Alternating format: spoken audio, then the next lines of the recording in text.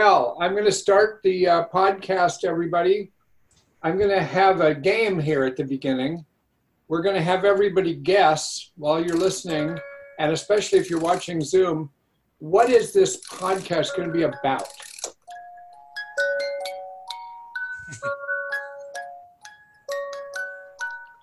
I'll tell you, if you're just listening to this podcast, that there's a little tiny thing here I'm holding with a tree and a Santa Claus and a snowman, and then in the middle on a glass that's supposed to represent a skating rink, there's a little snowman going around and around, and there's a man that he's going around that he's bumping into that looks like he has no interest at all in skating.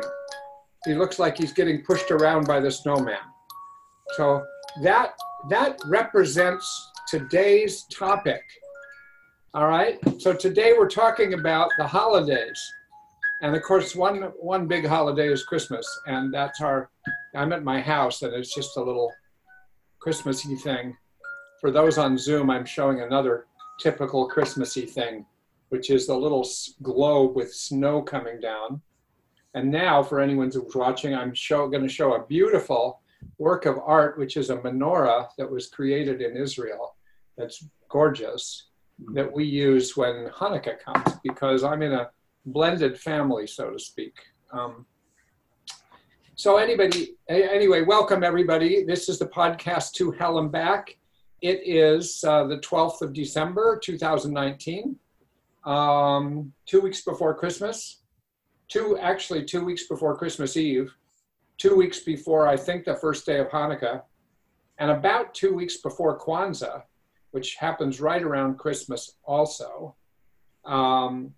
And so it's like we're pell-mell heading into the holiday season. We already passed, if this was the Indianapolis 500, that we've passed like 450, which was Thanksgiving. And we're like heading down the runway into Christmas and then New Year's. And so when I say the holiday season, I'm talking about roughly from Thanksgiving to New Year's. And we're featuring it today, myself, and I'm about to introduce John Motter. We're going to talk about, managing the stresses of the holidays, the excesses of the holidays, the indulgences of the holidays, the bad memories associated with the holidays, the disappointed expectations of the holidays, the judgments that come up around your family in the holidays, all the shit that happens around the holidays, which are all supposed to be wonderful. Wasn't just to celebrate the miracle of Jesus Christ's birth, the miracle of Hanukkah, of these lights, enough oil, not for just one candle, but when it was badly needed, when 8 candles for 8 nights of Hanukkah, and a victory over a difficult foe. There's just and in fact, it's the same time of year, December 21st, that we have the shortest day of the year. Now we're heading into the time of year when supposedly we're getting more and more light, though those of us who live in New England don't really notice that very well. I mean, January and February are the big winter months as far as snow and stuff. So anyway, but what the heck is this? What the heck is this? That we are having like these hopeful celebrations, wonderful things, and we're talking about like the dark side. So that's what we're going to get into, and I want to introduce John Motter and bring him right into this conversation. I'll just say John is a psychotherapist in a practice called I think Carolina Integrative Therapy or Psychotherapy in Chapel Hill, North Carolina, one of those incredibly wonderful college towns. And he's in a DBT practice. He has one of the most cool websites you'll ever see in DBT. I want to recommend you all go there. It's called www.dbtfamilyskills.com. And really, you go right to the homepage of the website and you see what they do. They really emphasize DBT skills with couples, with families, with individuals. Does that include teenagers, John? Now that I'm thinking about it. Yeah, we would be some teenagers, certainly with families. With families, you have teenagers. And they have what's also cool about the website is they've got some introductory videos about some things. Whoop, there's a sound. For instance, there's one cool thing that they focus on, just a little application of DBT called using mindfulness in the red zone. And the red zone is when, you know, the emotions are hot and things are difficult. And one of the hard times to use mindfulness. And then they have these cool materials. And one of the, and they announce a lot of classes that sound very cool. And then they have materials, and one of the materials, which I have in front of me, and which you can go to their website and get, and you can download it and print it out. You know, they aren't hanging on to this themselves. They want the world to get this. Is called DBT Holiday Antidotes. And John has worked on this over the years, the top 10 holiday antidotes, ways to use DBT skills to help to temper some of the excesses and stresses and bad experiences of the holidays as an individual or as a family. So we're going to be speaking about this. You're welcome to download it and look at it while we're talking, or you could print it out and look at it, or you can, I don't think you need to be looking at it while we talk. We're pretty much going to be user-friendly here. So that's what this is about today. I do want to say what's coming up on the podcast, because it's one of the few places I just announce anything. I also do it on Facebook. I do it on the DBT listserv. I do it on the LinkedIn with whoever's with me on LinkedIn. But so I want to tell you, next week is going to be part 2 of what I did last week. And part 2 of what's the point of life? What's the point of living? It's really about pointlessness and how to cope with the feeling of pointlessness if you are one of those many people that has that kind of feeling that there's no meaning in life and that we're all insignificant, and it really is painful. It's not just sort of philosophical musings, it's actually really painful. And so last week I talked about that, but also I was cut a little bit short by technological things. But next week I'm going to really go into solutions from a DBT perspective, how to frame that concept of life feeling pointless or meaningless or insignificant, and how to use various aspects of DBT to try to help with that. So that'll be next week. Then comes Christmas and New Year's. So I'm not going to have podcasts then.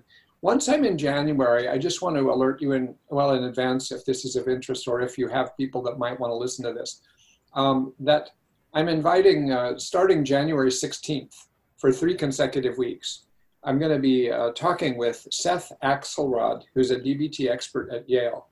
Actually just won the national meeting of DBT, international meeting of DBT this year, Teacher of the Year or Outstanding Educator. And he is indeed that. And he's a remarkable person. And among other things, he has been coping for years with a late stage of cancer and a variety of treatments that have been really challenging. And so he has agreed to come on and talk about his experiences of coping with cancer, coping with the treatments of cancer and the side effects of the treatments while trying to keep his life up, and how he has used whatever he's used. And I think that'll include a lot of talking about DBT skills to cope with his life during this time. So this might be of general interest. So if you want to get the word around, that's January 16th. Okay, so back to what we're doing today. You know, I'm going to do like another 2 minutes of introduction, and then I'm going to ask John to join me and talk about something. Because when I asked that question about how in a period of time, in an era of the year, in a month of the year, when we're celebrating such hopeful things, how is it that we end up in emotional trouble? And I think there's a lot of reasons, and we're going to be getting into them. And I've encouraged John to join me, and that may include sharing our own personal experiences, either ourselves or our families or people that we've worked with or known. Like, what is it about this that can be difficult? And I think just to summarize what some of the things are that make it really difficult, which is no news to you, but just to organize our thinking. I think when the holidays come, for whatever reasons, a lot of hopes are fueled. A lot of dreams are fertilized. A lot of, going back to, I had a sister who every year wanted a pony. And that was a big deal for her. Like every year, I knew, even I was 6 years older than her, I knew she would never get a pony. We had no situation. No one in our family knew a thing about a pony. We didn't have a place to have a pony. We weren't people who knew even where there was a stable to have a pony. So, but every year it was like, we could make a list on the refrigerator of what presents each of us wants. There were 5 kids, and hers was always just, she would put one thing. She would just put a pony. And it was so disappointing for her every year. She would never get a pony. Even she got a dog one year, and that was a pretty good substitute. But even as a child, you have these hopes and dreams, and you often get disappointed. And as an adult, well, I'm speaking for myself. I have hopes because I had a pretty good set of Christmas experiences as a young child. And they're still sort of in the back of my mind. So when Christmas comes, I'm always thinking, this will be the magical year that'll be just like childhood.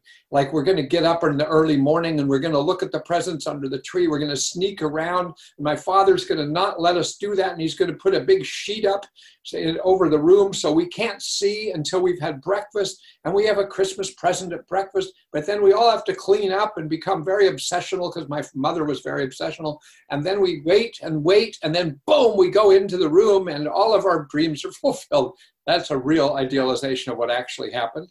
But it's sort of like when Christmas comes, I have this in the back of my mind, like there's going to be amazing things happening. And then when they don't, which is typical, it's like, so hopes are fueled in people by these holidays. Excesses are fueled in these holidays. More food than ever, more sweets than ever, more frosting than ever, more alcohol than ever, more eggnog than ever. Like all of these things, it's just like we all go, I do. I'm speaking for myself and a few people that I know. But yeah, so some people have excesses.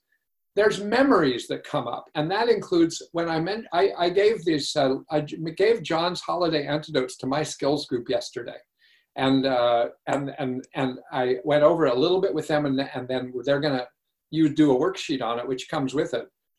For next week for a homework assignment. And I asked her, how many of you have bad memories associated with the holidays? And only 1 out of 4. So it isn't everybody. But this one person said, that's when all of my traumatic memories come flooding back. So that is not unusual for people to have bad memories of losses that have taken place because you remember when you had so-and-so with you, your mother, your father, your brother, your dog, whoever it was, and now you don't have them maybe. And so Christmas and Hanukkah and holidays can really do that. There's more shoulds and judgments that come up around these things, partly because of the expectations and hopes and dreams. There's shoulds. Here's how people should behave. I've already had one knockdown, drag out in my own life with, because my wife, who's Jewish, and she's a great helper at Christmas, but she doesn't have Christmas from deep inside the way I do. She has Jewish things from deep inside, but it's sort of like Christmas comes and she really has been great and good spirit, especially compared to the first 1 or 2 years we were together 35 years ago when she didn't even want us to have a tree. It just was offensive to her. Well, now we have everything, and she helps with it. However, she planned for us to go out on Christmas Eve for a dinner with some really good friends, like a couple, and they have their children and they wanted our children to come. So she assumed we would all go. I wasn't so sure I wanted to. I've never done that on Christmas Eve. It just violated a typical pattern or ritual of what Christmas Eve is to me. Not that there's anything great scripted, but whatever it wasn't what I usually do. So I thought, okay, but I tried to practice willingness. Say, this is how the world works. This is really a nice idea. Let's go for it. And one of my sons said, absolutely not. He wouldn't go. And then it was like my wife says, well, then we should. So he can do something else. And the 3 of us will go. We have 2 sons. And I put my foot down and says, no way we're going separate ways on Christmas Eve. You don't understand. well, what's the big deal? It's another night. I mean, it's like, this is a nice ritual. Okay, so he doesn't want to come, so he doesn't want to come. What's the big deal? I said, I'm sorry. I mean, we're going to be together doing something. I don't care what it is we're doing, but we're all together. And I didn't even know I had that expectation until this came up. But then it became like this big thing. Like, so I was a little judgmental of her, and I was a little judgmental of these other people because they wanted us to help decorate their tree. And I thought, you don't decorate each other's trees where I come from. You decorate your own tree and have people over. Oh my God, I couldn't believe all this happened to me. I'm 70 years old. I'm 70 years old and I'm worried about things like this. I mean, it's crazy. So I think these things come up. I think people have time off, that's a problem. People have more time with their families, that's a problem. But that's just a few little examples of many that I could come up with where I personally find the holidays both exciting, hope-inducing. Mm-hmm. Maybe this will be the year that, you know, such and such will happen, that, you know, that will make that everyone will be happy in the family. And of course it's not. It's not, it just doesn't work that way. That's not the way reality rarely works except for a moment. So anyway, so John, I did ask you in preparation for this just to give a little thought and see if you could say a little bit about your own experiences with the holidays and what they bring up in you or in people that you're close to. Thanks, Charlie. Yeah, I was thinking about that. It's, I have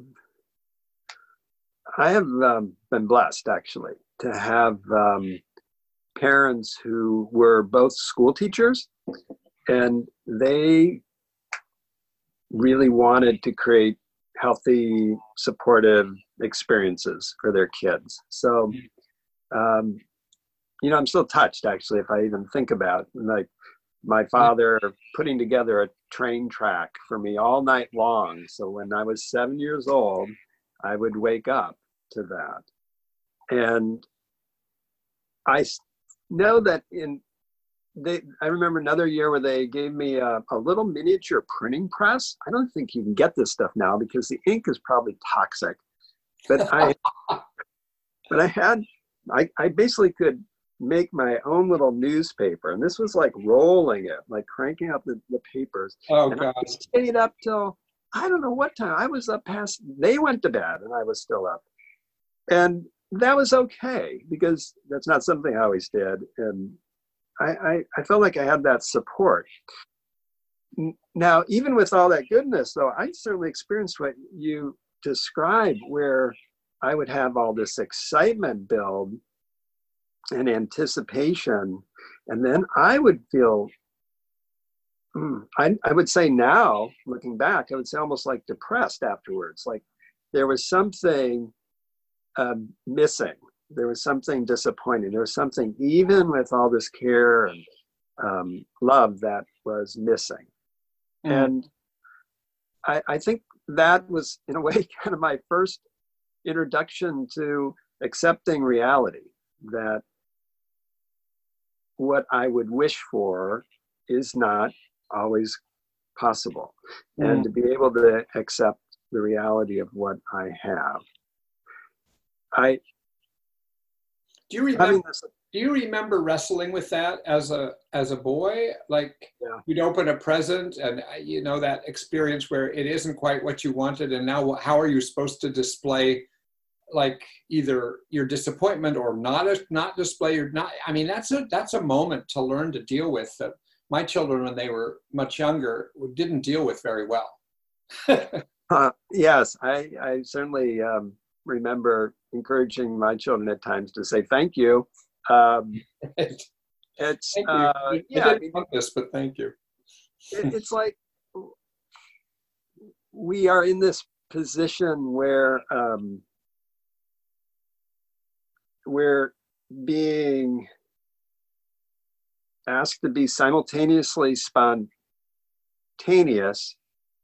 and also be thankful.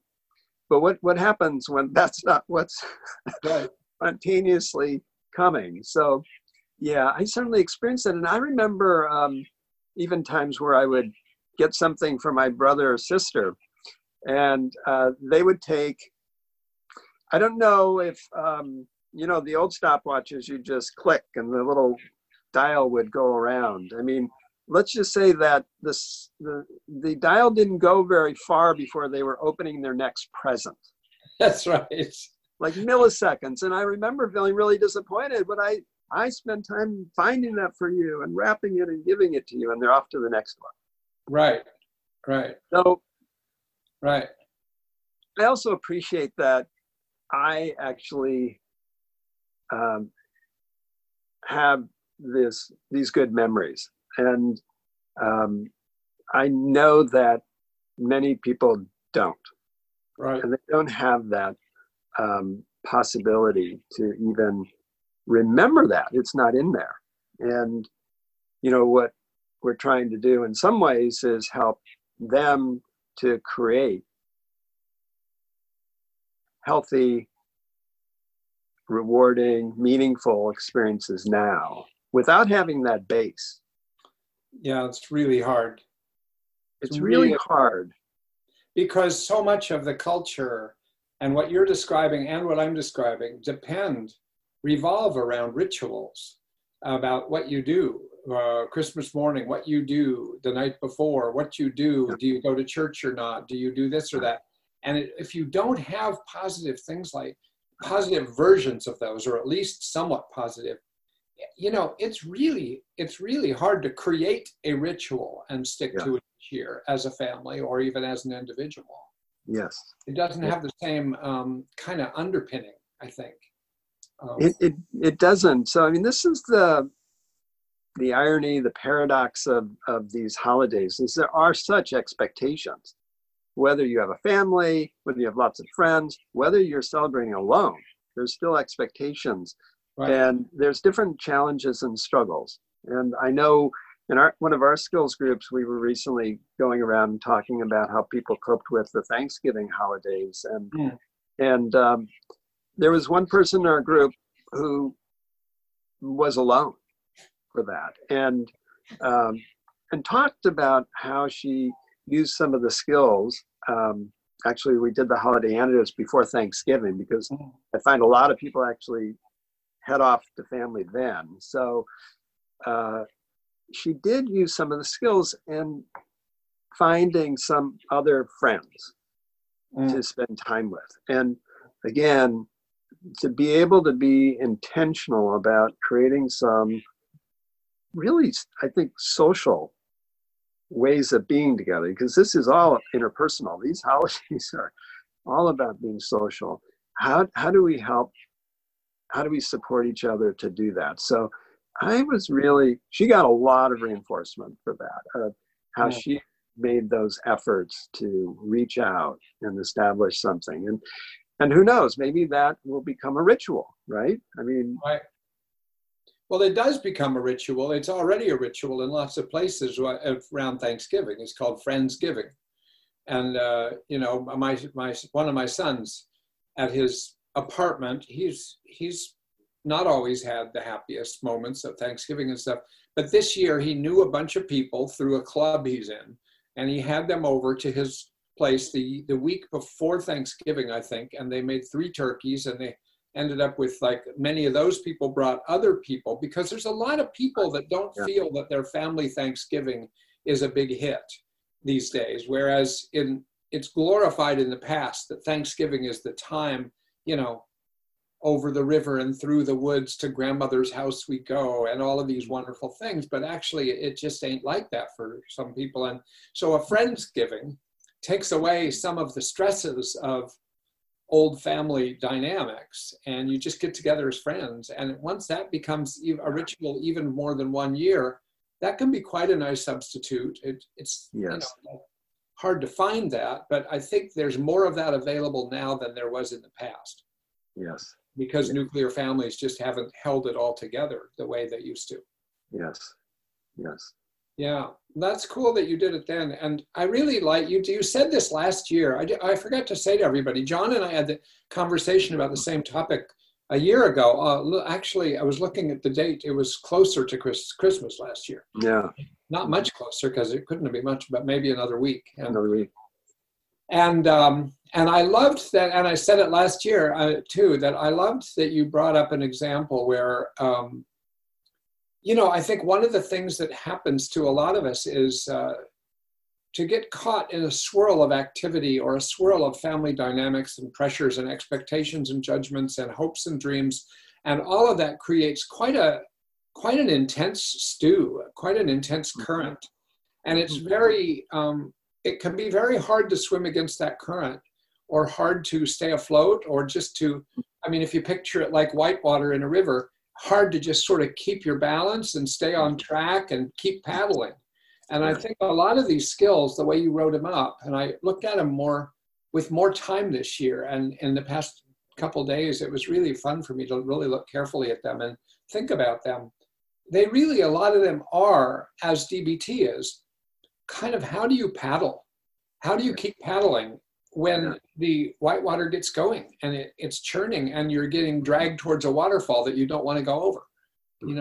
So you really have to deliberately, and what some people have been trained in their emotional lives to be kind of passive with respect to strong emotions, passive with respect to expectations of other people. So it's like, how do you author your own experience, even if it isn't like the perfect experience or the one you wish you were having? Like the one you mentioned, somebody being alone for Thanksgiving or alone for a holiday is one of those things can be really painful. And you really kind of have to think, what could I do to, maybe not to create a great experience, but to not get destabilized by this. And that might mean, to do some of these things that you've written down. Well, that was one of the purposes of putting together these holiday antidotes. The DBT skills are so empowering. People go through our skills groups and, within a few sessions, they're wishing they had gotten this sooner. People are thinking about how to get this into the classrooms and get this started earlier. And I love it when some of our group members are teachers and they come back and they tell us about what they're doing with their kids. I have a second grade teacher in one of our groups who created chime time, which would ring a chime. And it was, as long as that chime was ringing, it was just time to be still and quiet. So, that kind of a mindful gap. How do we learn to do that really early on? So when these skills can be so proactive, and to package them together was the idea in a way that would be kind of fun. Kind of at the time, David Letterman, top 10, That's right. No, I thought of that while I was reading them. It is like the top 10 list. Yeah, so pick and choose. Because after I looked at them really carefully in the last couple of days, I was picking my next 5. That would be in that list. There are a few more that I think that came to mind that I hadn't really thought about before for the holidays. But it must have been hard to narrow this down to 10. And actually, some of your 10 have more than one in them. Oh, did you notice? Oh my God! Absolutely, yeah. Like clusters of bananas. Well, you want to? What was one of your top 5 or your next 5? Oh, one of my next 5. I think I wrote them down somewhere.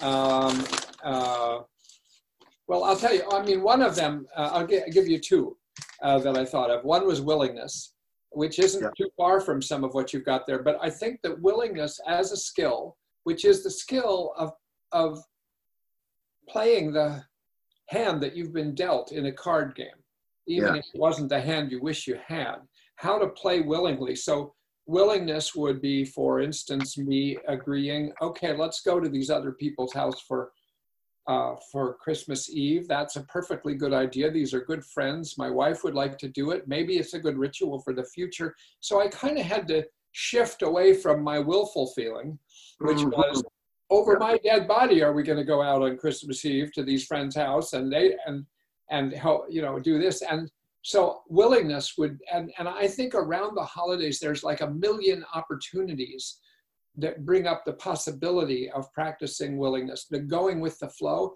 as long as it's not dangerous.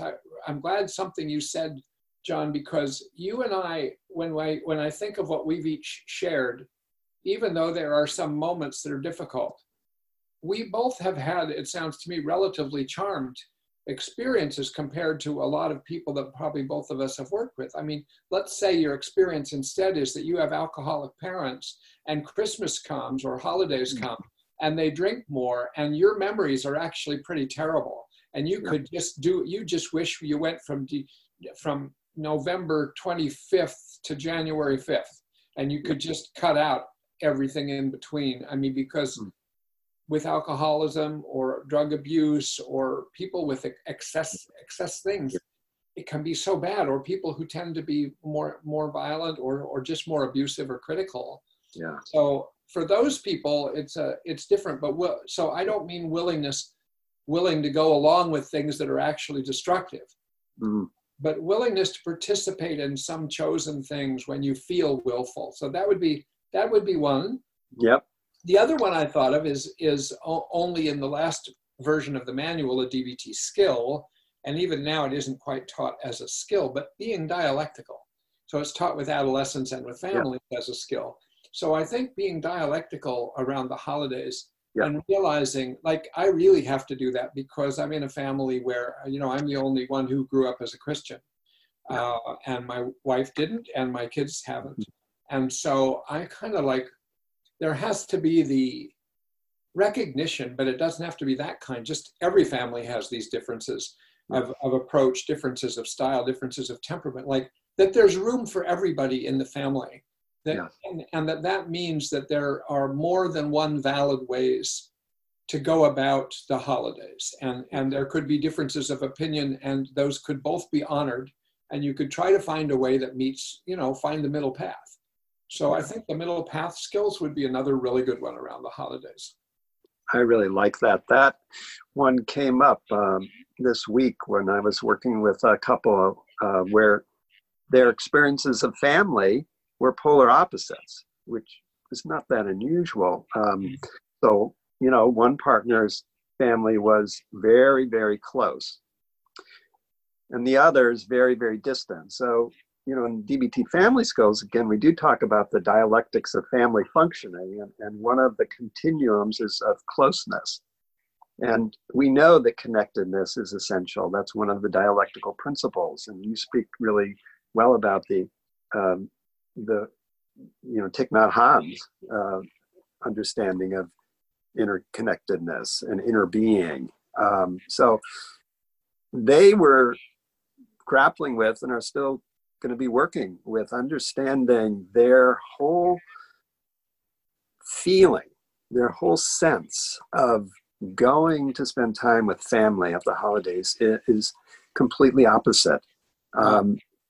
So there's that challenge. How do we hold the dialectic? How do we hold that respect? While also appreciating there really can be extremes that are not helpful. If we're so distant that it's just chaos, that's going to be very hard to maintain relationship.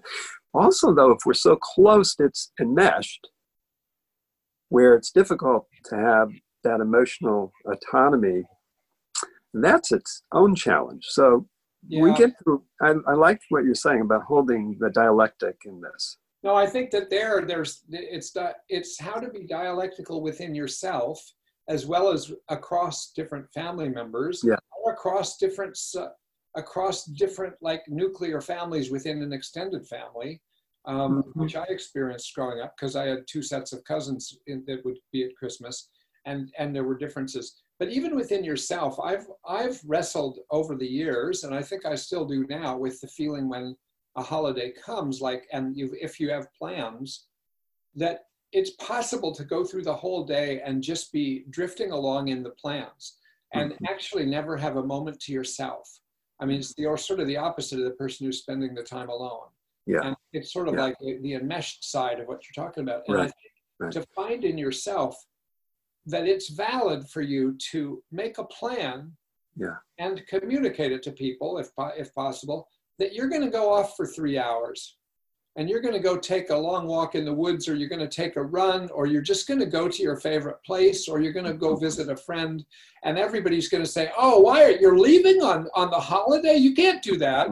And then you have to kind of hold your ground and validate and say, look, I'm just leaving I need 3 hours to myself because I'm that kind of person. I know you may not be that way. And so it's sort of like how to help people have authorization to have the remoteness they need. You've got introspective people. You've got people who are really like, not introspective, what's the term? Introverted? Introverted people, the research on introverted people. I mean, for an introverted person to spend an hour with a group of people can be exhausting. I mean, whereas for the gregarious extroverted people, it's just food for wanting to be with everybody more. And it's a dramatic difference. I mean, we have that even between my wife and myself. I can be with people a bit longer, but if we're with people a little too long, it's like, it's like really draining. And so, and it's not a matter of being against people. So it's allowing those differences to express themselves. And especially in holidays when there are such strong currents about how you're supposed to behave. Yeah. So yeah, dialectics would be, the more I think about that would be, it sort of subsumes 2 or 3 other skills, but I think that would be another good one to add to your next 10. I'm imagining this kind of chorus of appreciation for all those who seek solitude in the midst of these holidays. They're saying, thank you for saying that. Well, I used to be a runner, like I was never a good runner, but I was one of these inveterate joggers.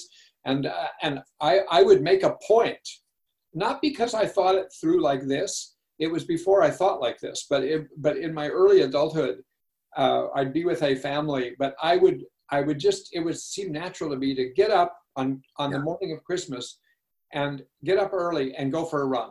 And somehow that helped preserve me. Yes.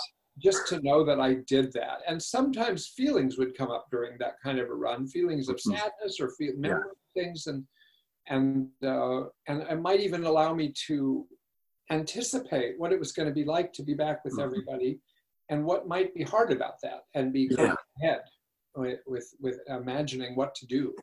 Yeah. Preserve myself. One of the things that I do, and I've made it a pretty regular assignment for couples that I'm working with when they're going to visit family or friends, is to have some time to go walk, to have some time where they get out of the house, out of that stew, that energy field. Right. And get out and just be the two of them together at some distance. And similarly, I too will go out for a run. You mean physically take a walk together, but not necessarily holding hands or next to each other, but is that what you mean at some distance? No, I mean, I think that whatever they're walking together, however they want to walk together, but that they are a twosome. Oh, I see. Yes, outside of that larger group. Yeah.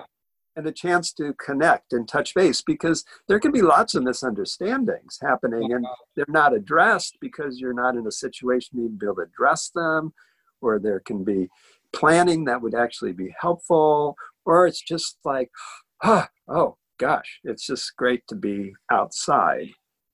Yeah, that's a great recommendation, to reconnect with another person in that situation.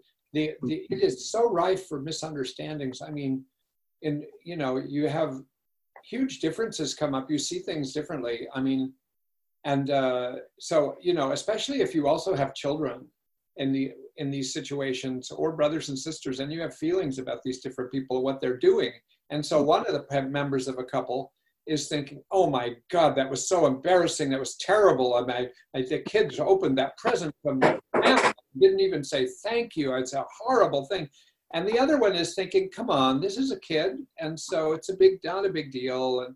And then you go for a walk and you realize you have this big discrepancy. And as you talk it out, you have at least the opportunity to rejoin. It's a really good, I hadn't thought of that suggestion. I think I may use that this year myself. I think I will.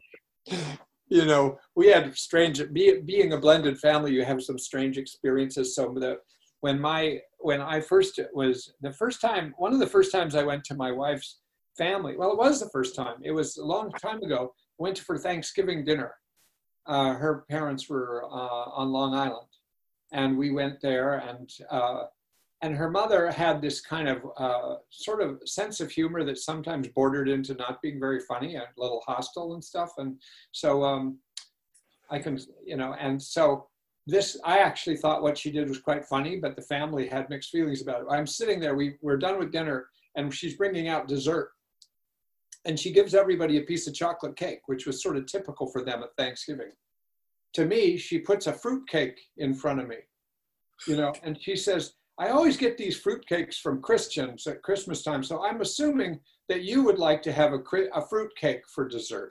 And my wife-to-be, a future wife, I mean, she was like, oh my God, Mom, that was so crude, rude. That was a terrible thing. I actually thought it was quite funny. And she meant it as funny, though I can't stand up for some of the other things she's done. But and then we were at my family's house the first time. My wife was out there during the holidays, and before we were married, I think. And we celebrated Hanukkah while we were out there. And so we got out the menorah, and we were doing a prayer with the menorah, the song with the menorah actually, and lighting candles. And so we were doing that, and my mother was watching, so that they got to see what does a Jewish family do. And after we do it, my mother comes up and says, well, now do you blow out the candles and make a wish? She said, no, it doesn't mean that. So even these misunderstandings, when you come from either totally different traditions or different families, it just goes on every day. Of course, it goes on. You don't have to get to the holidays to have these things happen, but holidays really sort of stand out. Now, look, I want to ask you, because you and I spoke briefly the other day, and I said, and we have just a little bit of time. I just want to ask if there were certain one or two or three of the antidotes. There's no way we need to go over all of them. I just want them introduced to people, because actually I want people to get to realize these can really be helpful, and then they can look at them themselves. But if they get 2 or 3 examples, I think it'll help set the tone for that. Yeah. Yeah, when I was looking over again of what I'm using, actually, one of the things we talked about last time was your friend who wanted to add humor to this. Who wanted what? He wanted to add humor. Yes. Oh, as another skill. Yeah. Yeah, to use humor. And right. I was thinking about that. That's actually something that's a really important skill, and that I've been focusing on. And I was thinking, well, what's the DBT connection with humor? And what occurred to me was the stance that DBT therapists take of balancing, you know, being present and reciprocal, connected with our clients, but also being able to be irreverent and have an irreverent stance. And I think humor is what I use most in cultivating some irreverence in my sessions and in skills groups. And I find it's really helpful for me to be irreverent with myself. It helps me to be a little more humble, helps me to kind of recognize my flaws and foibles, and just let myself hold it more lightly. So that's another one to be added. Another one, yes. Yeah. I think the skill that I've heard again be most important when people have taken these is, and also in my experience in the family skills, for the DBT family skills, is this very powerful skill of validation. And that's in number 4. But if you don't know DBT, you don't know what maybe all the acronym stands for. But the last line is apply dear with give, or fast when you can. And give is referring to what we do to maintain relationship. And we're going to be gentle if we want a relationship to stay, we're going to be interested because that's what draws us to people. And we're going to be validating and have an easy manner. And I just love how Linehan took validating behaviors and really spelled it out, you know, in 6 different levels and how we can validate an action. And Alan Frizzetti has taken it further in his research. And I would make a little plug for Alan's book, The High Conflict Couple, because it really, the subtitle is it's a DBT guide to peace, intimacy, and validation. And there's a few chapters there that I would say if you have somebody you want to make a gift to, is that book. Only actually, I was thinking if it's really going to be a gift, is I would suggest that you read it and then demonstrate it. Right. To the people that you care about. So the validating is so important, because when we can do that validating, then we can tackle many of the situations that we've described where we have these big differences, these different expectations, these different histories, our different reactions to the situations. One of us finds it funny, another finds it hurtful. We don't have to agree, and that's key to validating, is we don't have to agree. We can actually make this deep effort to empathically understand. And I kind of think it as like empathy plus, or fortified empathy, because we're really making an action. It's an active mode of understanding and then conveying that. So I think that's just so powerful. Yeah, well, number 4 does have a lot in it, including that validation, and there's more things, you know, that come from different parts. The mindful gap, I love that idea. I've never used that term before, but until last year, I think that was in here. And what does my wise mind say now? I mean, it's just, if you don't know what wise mind is and how to get there, what it means to you, it's just sort of words. I mean, that's really not that helpful. But if you do go into the manual or you learn about what wise mind is, I mean, I think it's such an amazing tool. If you're sitting in a conflicted family environment and you're not sure how you want to behave, you can then sort of step back into yourself and notice what your emotions are. Yeah. And notice what you're caught in emotionally, what's driving you. And yet allow them, but not let them run the show. So you may feel like running out of the room, but you might decide that's not necessarily the only option you've got. And then you kind of shift over to reasonable mind and figure out what are going to be the consequences of what I do, and what would be a reasonable calculation of how I should behave or what's called for at this point. Sort of like getting outside yourself and thinking, what's the reasonable version of this? And then sitting back and trying to find some way that honors both of those, that accesses both of those, and comes up with whatever solution, you know, it is. I'm just thinking of something I did. I'm not sure it's a wise mind thing, but it was definitely a humorous thing. Because a brother and I, and we're talking now brothers into their 60s, still having the same argument they've had for 30 years. My younger brother, 2 years younger, that he was convinced that Pete, the dog, was his dog growing up. And I was convinced that Pete, the dog in our family, was my dog, starting at about age 7. And so I would sometimes say, oh, I was so great. I loved Pete. Pete used to come with me to school. Pete would stay outside the school until it was lunch. And then he would be with me at lunch. And then he'd go home with me. And Pete was my dog. And my brother, sometime many, many years ago, said, Pete was not your dog. He was my dog. And he wasn't kidding. And I said, I can't believe you're saying this. I mean, you're just doing this to get under my skin. I know it. You know, you have a lot of scores to settle, I guess. But, you know, Pete was my dog and everybody knew it. Yeah. And so he turns to my sister. Did you know Pete was his dog? She said, well, I'm younger than you guys. I really didn't know Pete that well. I said, damn. So I have two older brothers that are older than me. So we asked each of them. Each of them said, I remember Pete. He was a family's dog. He was the whole family's dog. She said, he was not the whole family's dog. He was my dog. And I felt like ridiculous, but I couldn't let go of that. And so my brother and I are jostling about this. every holiday season, when we get together as a family, because my family's all on the West Coast in Oregon and Washington, and typically my family here goes out there, though sometimes we don't. And I'd say, you know, I was thinking about Pete and how Pete used to be with me at Christmas.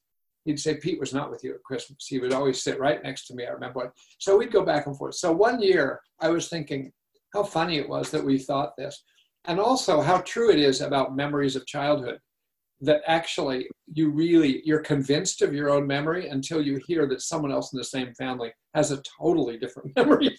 And it was like blew me away. So one year, only about 3 years ago, I got a Christmas card and put it in a box. So when we were opening some presents, he opens up this card and it says, it's a card that my brother's name's Mark. It said, Mark, and it's from Pete.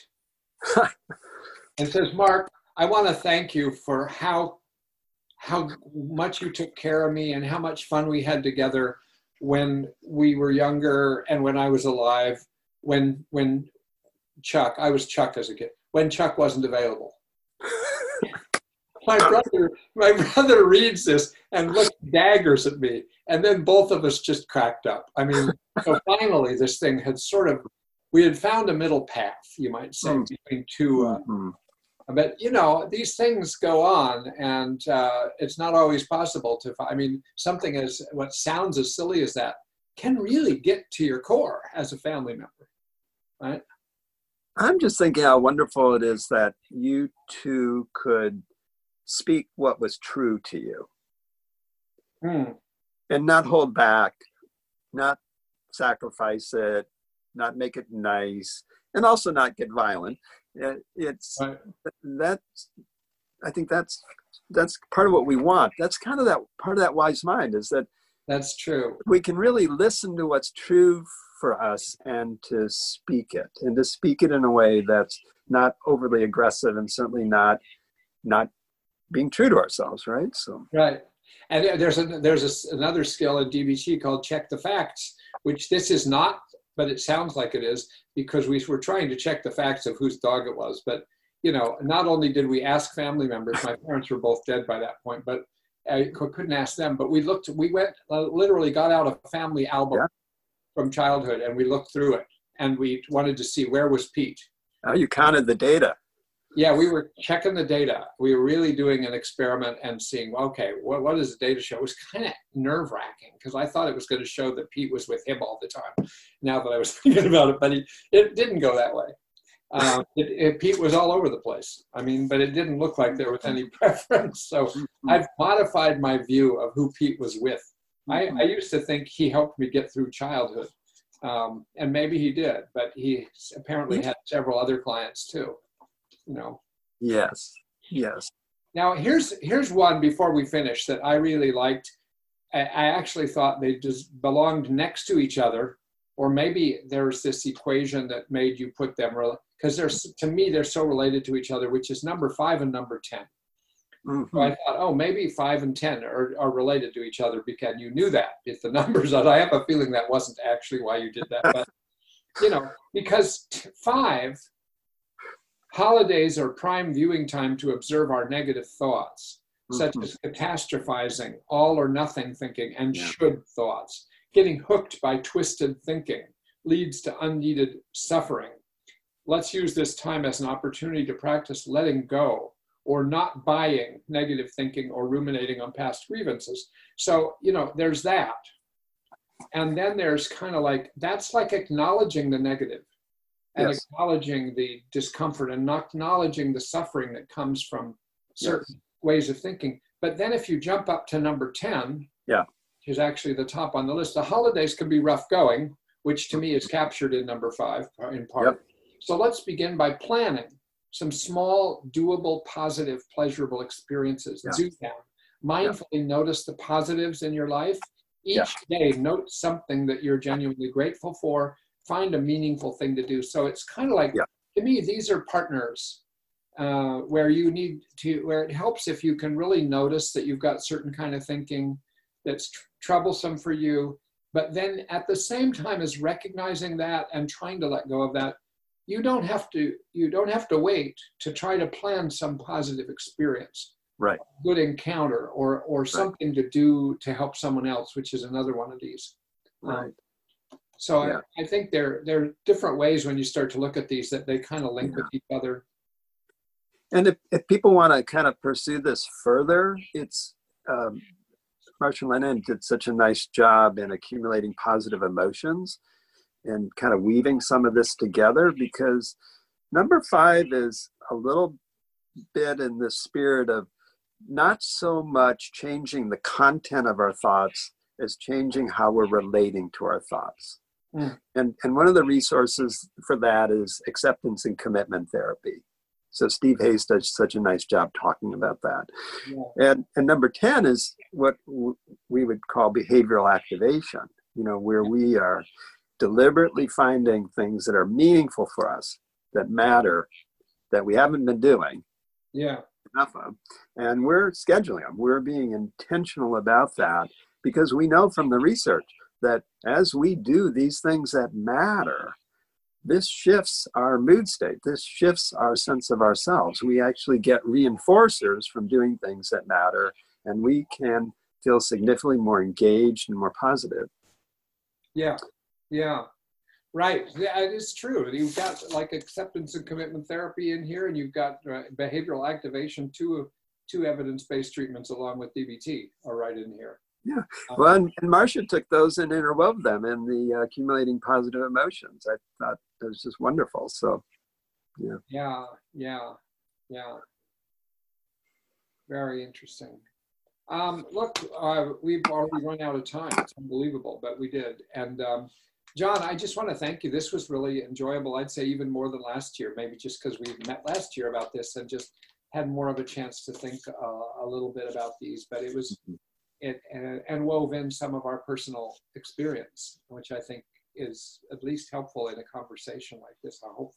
I hope it was helpful to listen to. And I just want to give people a recommendation that 2 things. Like I said at the beginning, unless you missed the beginning, which sometimes happens for people, is that know that you can go to dbtfamilyskills.com, John's website, and you can download the holiday antidotes, and you can go over them. And there's even a worksheet with them that helps you kind of like look at what might be useful and put it down and try them out and see how they work. So that's one thing. And the other thing is, as you hear, we're sort of, these are not like set in stone. We're making up new ones as we go, and we're talking about these old ones. So please feel free. You can, John, and on your website, is there an email option that somebody can email something to you? Yeah, there's a contact information. Yeah, I would welcome that. So you could send to John and say, here's another one I was thinking of for your list or for future list or something like that. Or you can always send those things to my email through my website or just c.robert.swenson.com and then at gmail.com. Because it's fun to get feedback about these things and then to just keep upgrading things. So thanks, John, for being on and doing this. Thank you, Charlie. And I do want to just give a nod to our colleague, Perry Hoffman, because you guys did such a nice podcast, and I would not be doing this work with families in the way that I do it if it weren't for her support. So I just want to remember her and appreciate that. Good. I'm glad you said that. Yeah, she's actually remains an integral part of these podcasts. I'm not sure I would have started doing them without her suggesting them at some point when I was thinking about doing different things. And she was always here. She would have been listening to this one if she was alone. Yeah. So it's a sad thing, but also somebody to be grateful for. So thanks for bringing that.